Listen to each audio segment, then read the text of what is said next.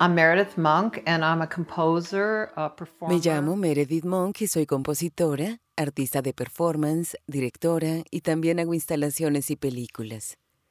Siempre me hace inmensamente feliz saber que un artista visual pinta escuchando mi música. ¿Sabes? Que tu arte resulte útil es algo tan gratificante. No puedo... Es que me emociono muchísimo y me entusiasma que se utilice mi música para pintar. De modo que supongo que Alex llevaba algún tiempo haciéndolo. Mi música es bastante expresiva y es cálida, visceral, diría yo. Y tal como pinta Alex en un estilo muy formalista, cabría pensar que optaría por pintar a personas más afines a esa tendencia formal. Pero él elige pintar a personas con una cualidad más visceral y eso es lo que creo, eso es lo que resulta tan fascinante de él.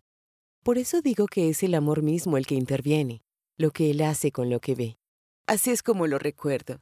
Dio un concierto en The Kitchen y puede que él asistiera, y luego quiso pintarnos. Y el trío de cantantes es el que aparece en la pintura de Alex. Se aseguró de que lleváramos la misma ropa que vestimos en el concierto, que era muy colorida, y esa flor y todo lo demás, cada detalle, lo quería exactamente igual que en la actuación.